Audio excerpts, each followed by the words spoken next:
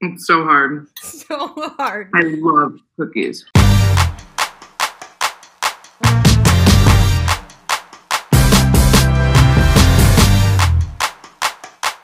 Hi guys, happy Tuesday. We are back with another episode of Real Fucking Talk. Today I have on Lindsay Metzelaar, who is the host of We Met at Acme podcast, which is all about millennial dating. And she also runs the Instagram account Don't Expect Salads, which posts the most delicious food ever. So hi, Lindsay. Thank you so much for joining. Hi, thank you so much for having me. This is such a perfect start to the week. I know. This, for those of you listening, we're recording this Monday morning. We just had an amazing weekend. I don't know. Did you celebrate this weekend, Lindsay? Of course, I celebrated so much. So I actually was with a bunch of, like, a small group of friends in New Jersey when we found out. And I was actually away from my boyfriend for the night. We took the first night off since COVID. And I was like, what can happen that's so crazy? And obviously the entire world changes. And I'm like, I need to get back to the city. Oh my God. Did you go back to the city and celebrate there? I did, but by the time I got back, that everyone had gone home, but I still was like, I'm going to dance and we're going to play music and that's going to make me happy because I just want to celebrate. I know. I got there in time, which was great. Oh, that sounds so fun. One of my best friends lives in Brooklyn and she sent me videos of her day. It was literally magical. It looked unreal. It really looked amazing. All of the videos from Washington Square Park and Brooklyn, and it was amazing. Oh my God. It was such good news. We really needed this as a country, and I'm just happy to have a leader who cares about people again. I wonder what that's like. I've forgotten. Literally forgotten, and it's such a great feeling that we get to be reminded again. I know. So it seems like we are both feeling great today, but I do want to start and check in with you. How is your mental health today? My mental health today is kind of resetting. I feel like it's like a free-for-all on the weekend, and I'm not always good to my body and, in touch with myself on the weekends. And then Monday's a reset. So, right before we started, I was eating my yogurt bowl. That's where I'm at today, just trying to reset and feel good. Because for me, when I'm eating good stuff, I'm a little bit better than when I'm eating shit. And it's I treat myself how I treat other people. So if I'm being nice to myself, I'll be nice to other people. And if I'm mad at myself, I'll be mad at other people, Huh, that is so interesting. Wow. I like that. It's really, it's something that I've realized. If I'm being snappy with other people, I'm am I being nice to myself right now?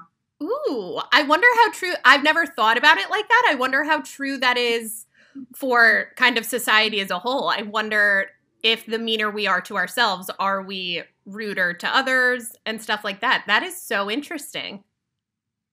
I feel like it's something that I definitely have actually learned through therapy. Wow, I love that. And we will get into that. I want to share my mental health is thriving. As we were just saying, the news this weekend was great for both of us. So I am feeling really good. And actually, it is November 9th, and it feels like it is in September. It is beautiful out. It is so sunny.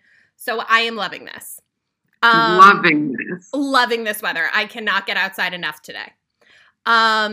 So I selfishly am dying to know how you got started with your podcast and the food Instagram. And we will hop into the therapy and mental health aspect later, but fill me in on how you got started with your brand. Totally. So the food Instagram was always just a fun thing on the side. I eat like a 5-year-old. And so I was like, let me document the fact that I hate salads. And I did that, years ago, when I first graduated from college in 2012.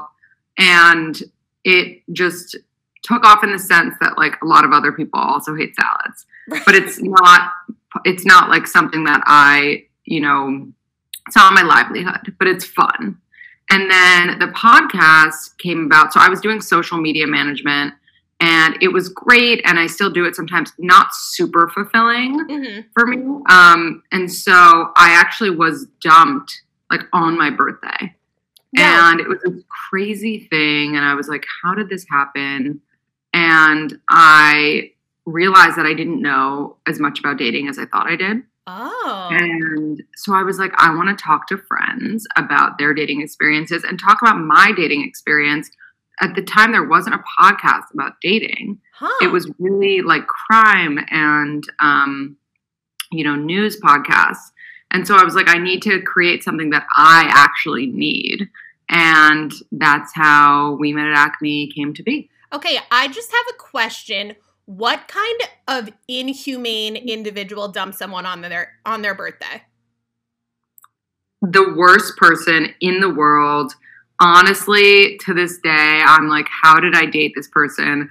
All of the signs were there, but I was just not aware of it. I also was like, smoking a lot of weed and very checked out in a lot of ways. So I was like letting myself kind of make terrible decisions. That is so insane. Like, he couldn't have waited 24 hours.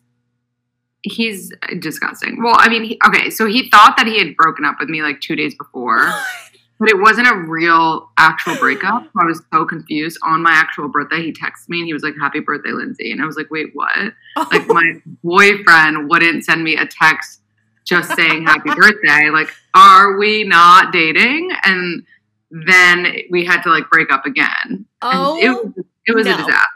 No. Mm-hmm. Oh my God. That sounds terrible. It like kind of similar. A couple years ago, my boyfriend Pat and I had gone on a break, and the break happened while my birthday was happening. So he like took me out to dinner, and it is a movie scene because we're at dinner and he's like, I'm happy that we're celebrating together, and I'm literally start bawling. I'm like, this is so sad. Why are we on a break? This is my birthday. Oh my God. Yeah, no, exact vibes. Like just horrible. Like, if you're gonna break up with someone, just do it a little bit before, or go on a break with someone. Just like try to not have it be around the birthday. Yeah. Even if the birthday's not a big deal to them, it's just so annoying. Like, maybe look at a calendar and try and schedule it. Like, really? Yeah. Just like be nice about the timing. Be nice. Be a nice human. That is the shirt I wore yesterday. It just says be a nice human on it. Yeah, literally. Just be nice. So when we spoke on the phone a few weeks ago, you had briefly mentioned you had experience in therapy, and you kind of talked a little bit about dating in therapy. So tell me more about that. Yeah. So for me, I went to therapy because I was not in a good place. I was depressed. I was just like, it initially happened because I was like not getting along with people in my family, and I was depressed. So I went into therapy because of that. Mm-hmm. And then, therapy is so helpful. Yes. That, of course, it ended up helping me with my dating life. Yeah. What was that like? So were you in therapy during the douchebag boyfriend? I was. But obviously, the thing with therapy for me is that therapy didn't really work 100% for me until I stopped like lying to myself and I got sober, which is the thing that I needed to do. So like, I never told my therapist like, hey, I'm smoking weed like 10 times a day. I'm like high in our sessions. Like, no, like I would just tell her things in my life and she would help me. But like, if I had taken that away, then the actual things that I learned in therapy, because mine was cognitive behavioral therapy, then I would actually be able to apply them. But because I was like altered in my mind and mood, it just like, it wasn't really working. Like, did I have someone great to talk to? Yes. But was I changing as a person? No, because I wasn't being honest with myself. So I was in therapy with that guy, but I didn't realize anything, like I wasn't having these like realizations that you're supposed to have in therapy. Totally. And I think what you said before is so spot on. you do have to really be honest with yourself, but that's really hard because a lot of times when we're struggling with something, we can say it internally to ourselves, but when we say things out loud, we feel like, oh shit, it's really real now. Exactly. And that was the issue for me. I was like, I just can't be completely honest with my therapist. And I wonder how many people are not completely honest with theirs, because I'm sure it's a big number. And I actually feel like I should ask it as a poll question at some point. You absolutely should. And Lindsay, I literally am a therapist, and there are times in my own therapy sessions that I, like when I am the client, I will have to hype myself up and be like, you need to say this in therapy. You need to tell your therapist. But there's some weird part of me that's like, I don't want to be judged. And I don't, if I say it, it's real, where like your therapist is not going to judge you. It's real anyway, whether you say it or not, but it's still really hard. Totally. So hard. So hard. So you had mentioned that, well, a couple of weeks ago, you had actually put a post on Instagram celebrating your 2 years of sobriety. So congratulations to you. That is huge. Thank you. So what kind of led you to getting sober? For me, it was just that it was a weed thing for me, which it's a new-ish thing that people are openly saying is addictive. Okay. But a lot of people don't know that it is. And for me, I was for sure addicted to weed. And it became this thing where I felt like I needed weed to like be chill because I'm very type A. And then, it started with like having fun with friends, and it just like progressively got worse and worse. And it got to the point where I was like a slave to the weed. Like I needed to know that like the friend I was hanging out with would let me smoke, and I only wanted to surround myself with people who smoked. And if I was traveling, I needed to have weed on me, and I, only felt like myself when I was high, and just like things that were very alarming. Yeah. But I didn't really realize it until I, had conversations with other friends who were sober or friends who didn't smoke, and kind of like looked within. And again, like I wasn't telling my therapist how much I smoked, so it wasn't going to come from her because she had no idea. Right. And yeah, I just kind of like hit a rock bottom where I was like in a place where I didn't have weed, and I went kind of nuts. Ooh. And I, had like manic episodes and just like was very unwell in my mind. Like I remember thinking like, I'm unhappy, so I want everyone to be unhappy. And just like very dark thoughts. Like it was scary for me to be alone with my thoughts. That I feel like that statement alone can resonate with so many people. But again, that's one of those things where it's scary to say out loud, because a lot of times when we're struggling with something, we're like, if I tell someone this, they're going to think I'm crazy. They're going to think I need to go see a doctor, where in reality, a lot of us have felt that way at one point or another. Exactly. And it's so true. And like, yeah, no one wants to admit that like their thoughts are poisonous or bad. Like no one wants to seem like a bad person. And like the thing was, like, I knew I wasn't a bad person. I knew that it was something else that was making me feel this way. And I was like, what would life be like if I didn't have to rely on something to like be a normal person? Yeah. Like, wouldn't that be nice, Yeah. So I'm curious, you had said before that you kind of hit this rock bottom because you were at a place where you didn't have weed. Was that self-inflicted? Did you know, like, I'm struggling with this, so I need to quit? Or did you just like not have any? No, I literally just ran out when I was on a trip with my family, and I was like, oh my God, this is horrible. I hate the world. I wasn't seeing any guys at the time. I just felt so alone. It was like I needed weed in order to like even be a semblance of happy. And that's when I was like, and then again, like I was like in my head, I want to like ruin this trip for everyone because I'm miserable. And I just realized like none of this was normal. Like I was crying. I was just so like, it was like I was going through an actual withdrawal. And And that's when I was like, yeah, this is obviously something that's not good for me. Like, I know people think weed is like chill, and it is for a lot of people.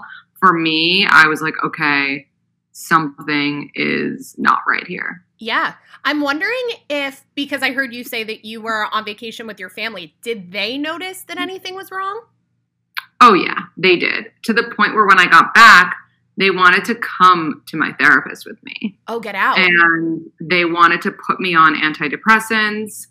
And I was not willing to do that. For me, I just was like, okay, I'm already like addicted to something. I don't want to be addicted to something else, which, by the way, like antidepressants, anti-anxiety are amazing. Amazing. For so many people. For Yeah. so many people. Mm-hmm. For me, I was like, I just don't want to, and it's so ironic because I was such an addict in other ways, but I was like, I just don't want to have to rely on like a pill to be happy. Mm-hmm. Like, so that's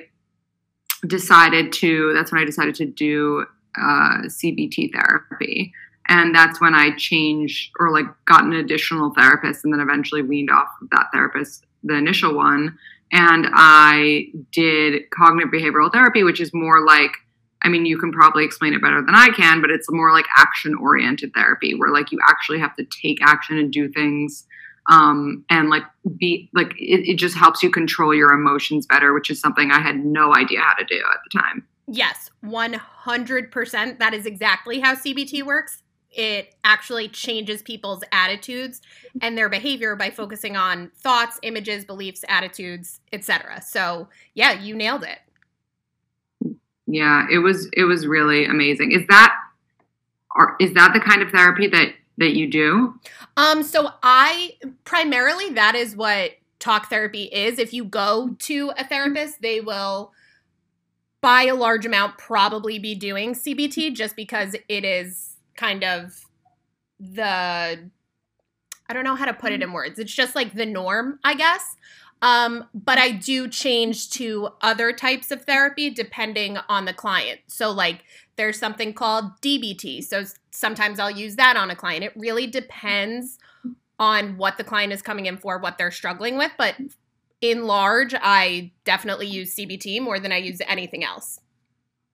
Yeah, it's really such an amazing, I mean, I know so many people who aren't necessarily pro like psychotherapy, but love CBT, DBT therapy options. So like, if you're listening to this and you're like, oh, therapy's not for me, like I would maybe try one of those.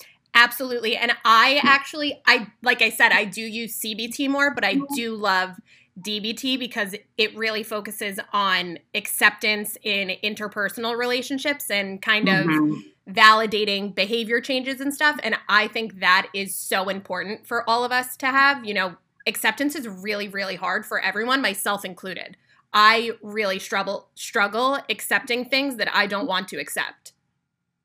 Totally. Yeah. Acceptance is like a huge, huge part of growing up and just like not playing victim anymore. It's like you only become self-aware in those ways truly through therapy, I think. Yeah. So speaking of acceptance, what was it like accepting the fact that you were addicted to something? It was really hard. I mean, yeah, my first moments where I had made the decision to get sober, I was like, yeah, well, like I smoke too much weed, but first of all, I'm not addicted. I was like, I might drink, but like, I'm not an alcoholic. I'm not like considering myself an addict. Like, I just really looked down upon these terms, and maybe it's because there's a stigma attached, but like, I think really I just thought I was better than so many people who might have found themselves addicted to something. And it was really hard for me to accept that now I can't move forward in my life and do something like smoke weed casually. Like for me, it is not, just one puff. Like it's a whole to do. And I think that it's really important to like have that awareness, and it really only comes when you either go to therapy or like you're of sound mind and like you are sober for like an extended period of time. Like even like I have friends who did Whole30 recently, and there's no alcohol involved in it, and at the end of it they're like, I don't want to drink. Like I don't care about drinking the way that I thought that I did before I took this month and did Whole30. Like I just don't care. And so like even if it's something that you're doing because you're not necessarily addicted, but it's not something that's good for you, then it's still like really interesting to take some time just to like get back in touch with yourself. I feel like our society like is never sober, especially during the pandemic.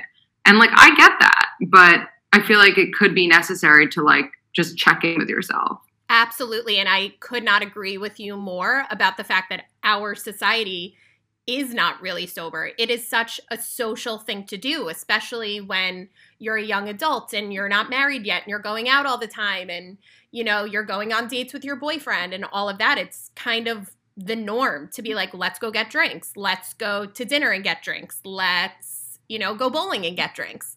So what is it like? What was that transition like for you going from drinking and smoking all the time to sobriety? Yeah, it was really tough. I mean, I didn't know what to do with my time. I had so much free time. Right. But also, time was moving so much quicker because when you're high, time moves very slowly. Mm-hmm. And so the days were flying. I was like, of course, the second I get sober and like actually want to like have a day, the day flies by, Right. Yes. And I was like, so I was really lucky because when I got sober, it's funny that I'm even saying lucky, but you'll understand because now there's a pandemic. Like if I got sober today, I wouldn't have been able to do a lot of the things that I did when I initially got sober, which were like, meet up with other friends that were sober. I went to movies, like RIP movie theaters, but I would go to movies whenever I would be thinking about weed or have like 2 hours free in my schedule because I work for myself. Right. I would go see a movie alone just to get myself out of the house and to keep myself busy, because in the moments where I didn't have something to do is when I would usually smoke. And I would do things to like replace smoking. Like if I wanted to roll a joint, I would make a cup of tea. And then I would see like how often I'm making tea and be like, wow, it's really crazy that I'm smoking that often. And just like trying to show up for people in my life more, like calling my friends and calling my family members that I might not have acknowledged when I was in the heat of my like weed stuff, or just trying to show up more, Yeah. And it's so interesting that you bring up the pandemic aspect, because that's actually something I thought a lot about in the beginning of this whole shit show, because could you imagine trying to be sober for the first time, or even if it's not the first time, trying to be sober and then having the world shut down and literally having nothing to do? I can't imagine the, torture that probably was for so many people who did that.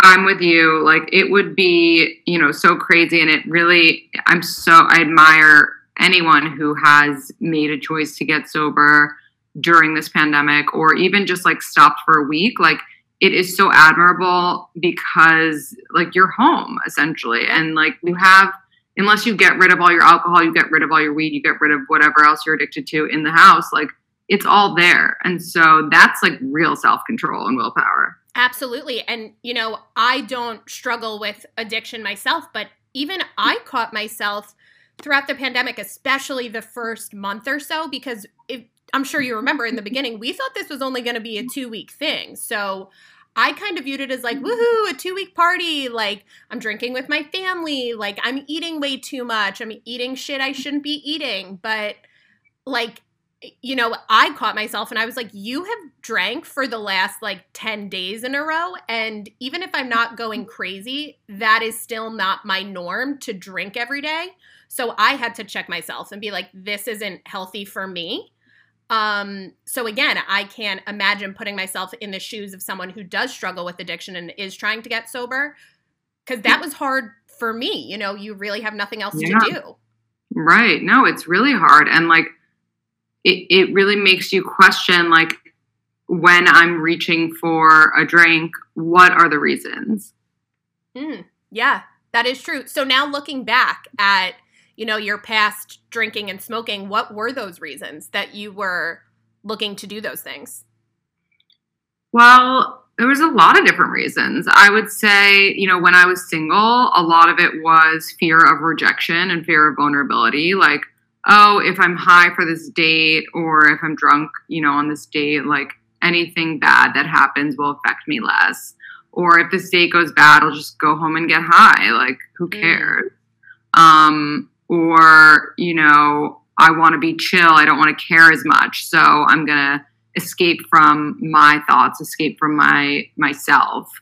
Or just like, it's like when you don't like yourself, you don't want to be with yourself. You Absolutely. don't want to be like, it goes back to like having thoughts that you don't like you don't want to go there. And so I think just my life wasn't in a place where I felt safe being sober almost, which is like a scary thing to even say out loud. Yeah. And like, I was like, if I smoke, I'll like my family more. I'll be nicer to them. Like, it was a weird thing that I just like came up with in my head when in reality, like none of that was true. And it was actually making all of my relationships worse.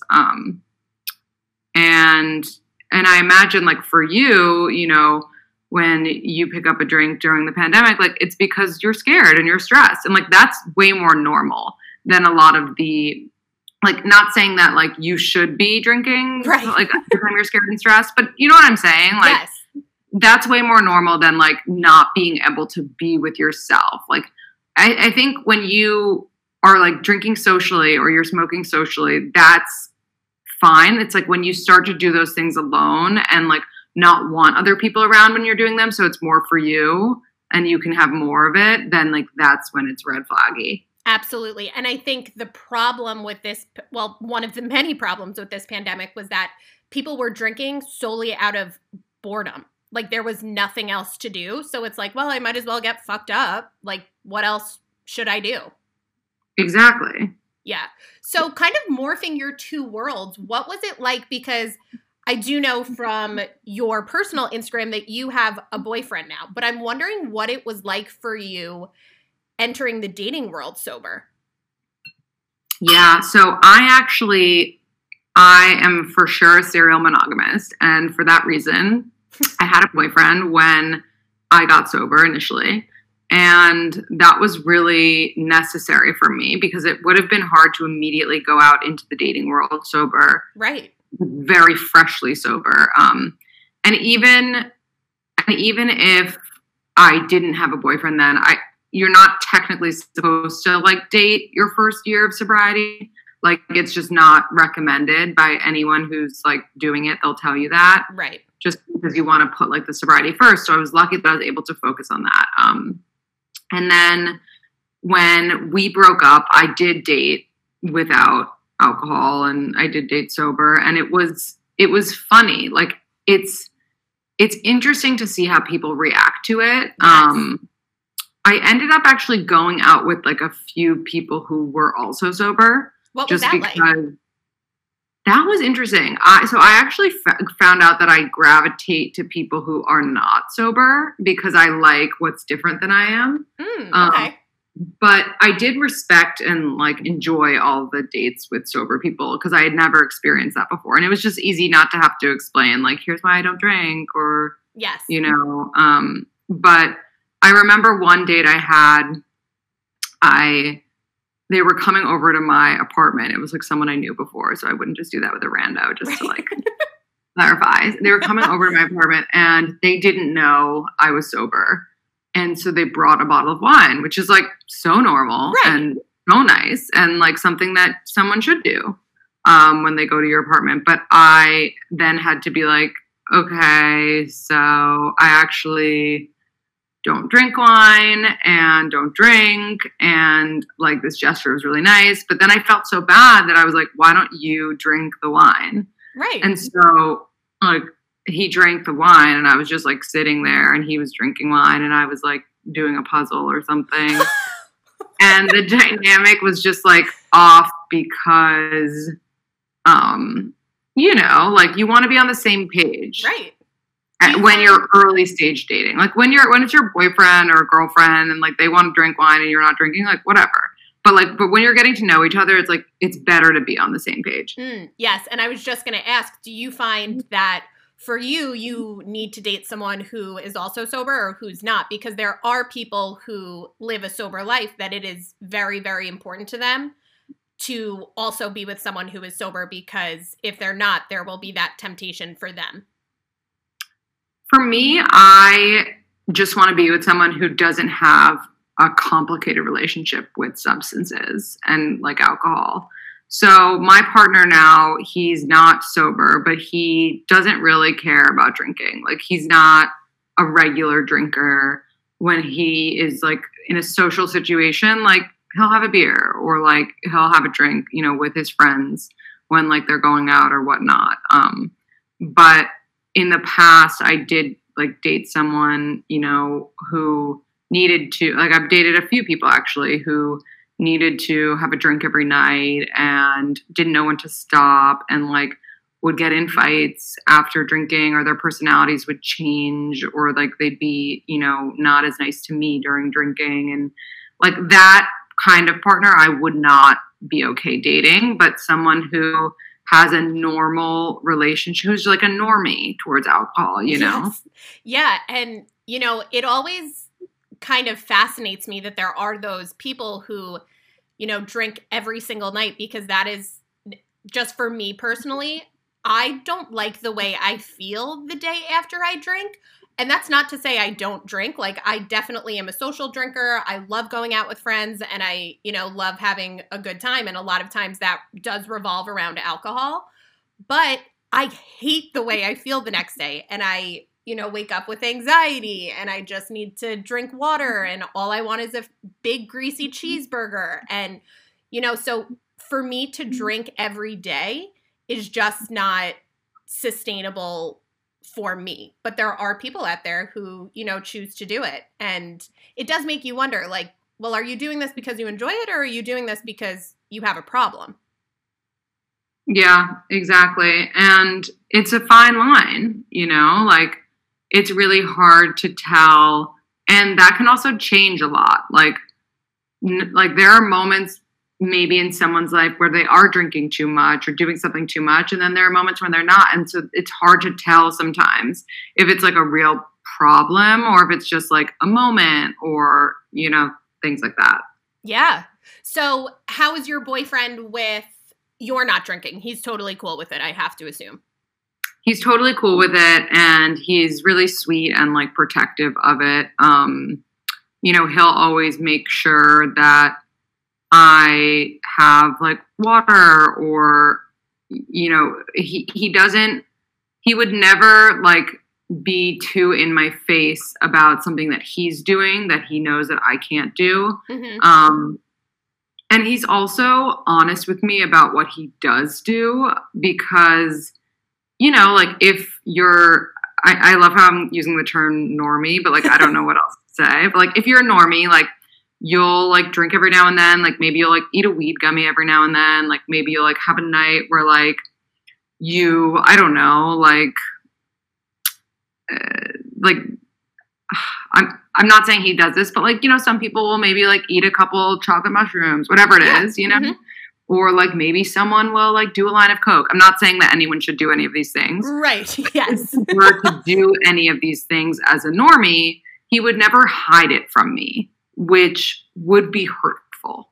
You know, like I'm happy for him to do anything that he wants to do, but like I want to be in the know. Like I want to be in on the joke, you know? Like I feel like some like friends of mine who are sober, their partners won't want to tell them when they're doing X, Y, and Z because like, they might be mad. But for me, I'm like, I want to know, like, I almost want to like live vicariously. And like, if you're, you know, eating a weed gummy, like I want to know so that like, I can like make your experience cool, because like, I'm not a loser because I don't do those things. Like if anything, I know more about them than the other person. And so I want to know. Absolutely. And I have to ask, do you listen to the Armchair Expert podcast? I do. And not regularly enough, but I do. And I listened to his episode where he talked about his relapse recently. Ah, yes, day 7. But he had, in a lot of his episodes, I think you would really enjoy them because he actually has verbatim said what you just said. Like, he likes having guests on and he likes engaging in these types of conversations about like how fucked up they got or like crazy nights they got. And he's like, because I am an addict and I cannot do that, but I still feel like when you're telling me that, I am living through that. So that is so fascinating to me. Yeah. That's so interesting. I love Dax. I think he's so great. And I do actually find when I listen that a lot of what he says is similar to what I say. Maybe that's just like a being sober thing.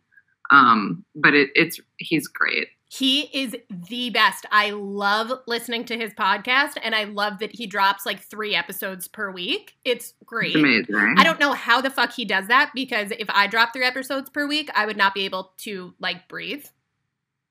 Totally. I don't know how he does that, but...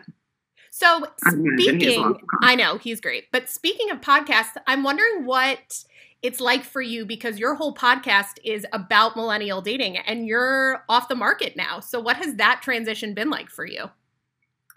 It's tough. I feel like it's not, there are moments where it's not great for business, because there are, I have gotten feedback that's like, you're not as relatable because like you're in a happy, stable relationship. Oh, and, like, shit. And I'm like, damn, like I get that, because when I was dating, I hated people who were in great, happy relationships. Like, I didn't want to know about them. I wanted to like identify and I wanted to hear other people's struggles. And so for that reason, I do get that. But I like to think that like when you have a baby, like a podcast, like it has to grow with you, Totally. And I want my listeners who are now getting older and like closer to my age, to realize that like, okay, now I'm in a different stage and like, I'm still going to speak to it. Like, I'm still going to talk about like the fights I have with my partner. It's not like everything's off limits now that I'm in a relationship. Like, I am still a human and yeah, I'm in a great relationship, but like, that doesn't mean it's like flawless. And that doesn't mean that like whoever's listening can't get to that point too. And so I'm just speaking to like what I know in my situation now, which is like what it looks like to have a healthy relationship and, like how to talk about moving in together and like that kind of stage stuff. But it doesn't mean that I'm closed off to like the single listener. Like, I still have guests come on that are single and have like dating experiences now, like they're on the market or, going through it. And so like, I make sure that I try to incorporate all of that still, but it's tough. It's like, it probably feels like you can't win. Like, okay. Oh, you can't. Yeah. You can't win. So it's like you're in a happy relationship, like personally, that is amazing. But then you have listeners who are like, hey, I liked it better when you were miserable and single. But it's like, fuck, exactly. I'm happy. But then it's like, if you're listening to a dating podcast, would you rather the host be single always or be in a good relationship to show you that like the advice that she's learned through the podcast works? You know what I mean? But you're right. It's like, you can't win. Yeah, especially. And I think at the end of the day, what people who aren't in the podcast world or business world don't really realize is that this is a business. So like, yes, it's your personal life, but your business is based off of your personal life. So when there's changes in your personal life, there's going to be changes in your business, whether that's for better or for worse. Exactly. And like, that's just the way that it goes. I think it is a good idea though. Like you had said, you have single guests on and stuff. So that way your listeners who are still single are still getting that piece of relatability, but then there's also your listeners who I'm sure in the last however long it's been since you started your podcast have transitioned from the single life to the date to the monogamous life. So I'm sure for them it's almost more relatable that you are now there too. Totally. You're giving me so many like food for thoughts and poll question ideas. So oh my God. I love that. I love doing your polls. I literally wake up each day and I'm like, I wonder what she's going to post today. That's amazing. It's a lot of crowdsourcing. People write in some really great questions. So people write in those questions and then you pull us based off of listener write-ins? Exactly. So it's most of the time it's from our listeners. But every now and then I'll slip in a poll maybe to like settle a fight with my boyfriend or something like that. Oh my God, that is amazing. That is relatable. Turning to your audience being like, hey, settle this for me.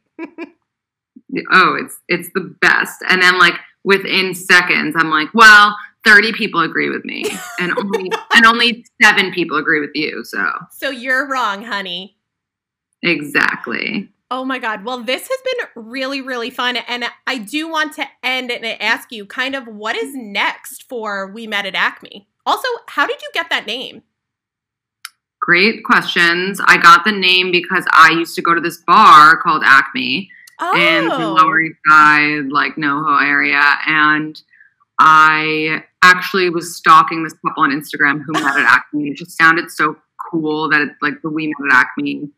So I was like, that's the name. And it just stuck. And what do I see next for the podcast? Hopefully something on a bigger scale. Like maybe I'm able to be, I love the idea of being like the older sister, or like guiding people. Yes.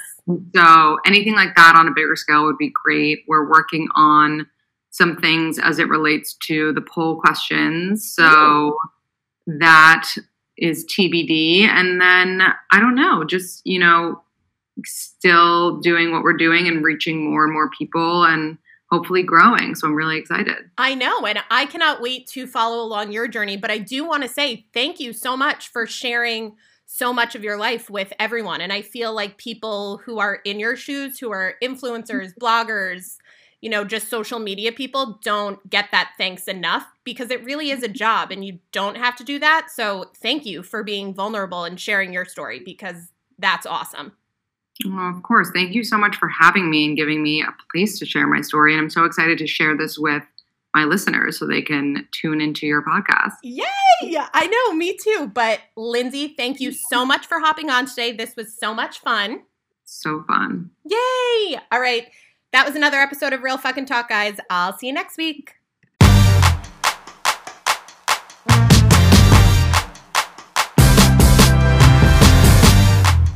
Thanks so much for listening to another episode of Real Fucking Talk. If you enjoy the show, please subscribe, rate, and review. See you next week.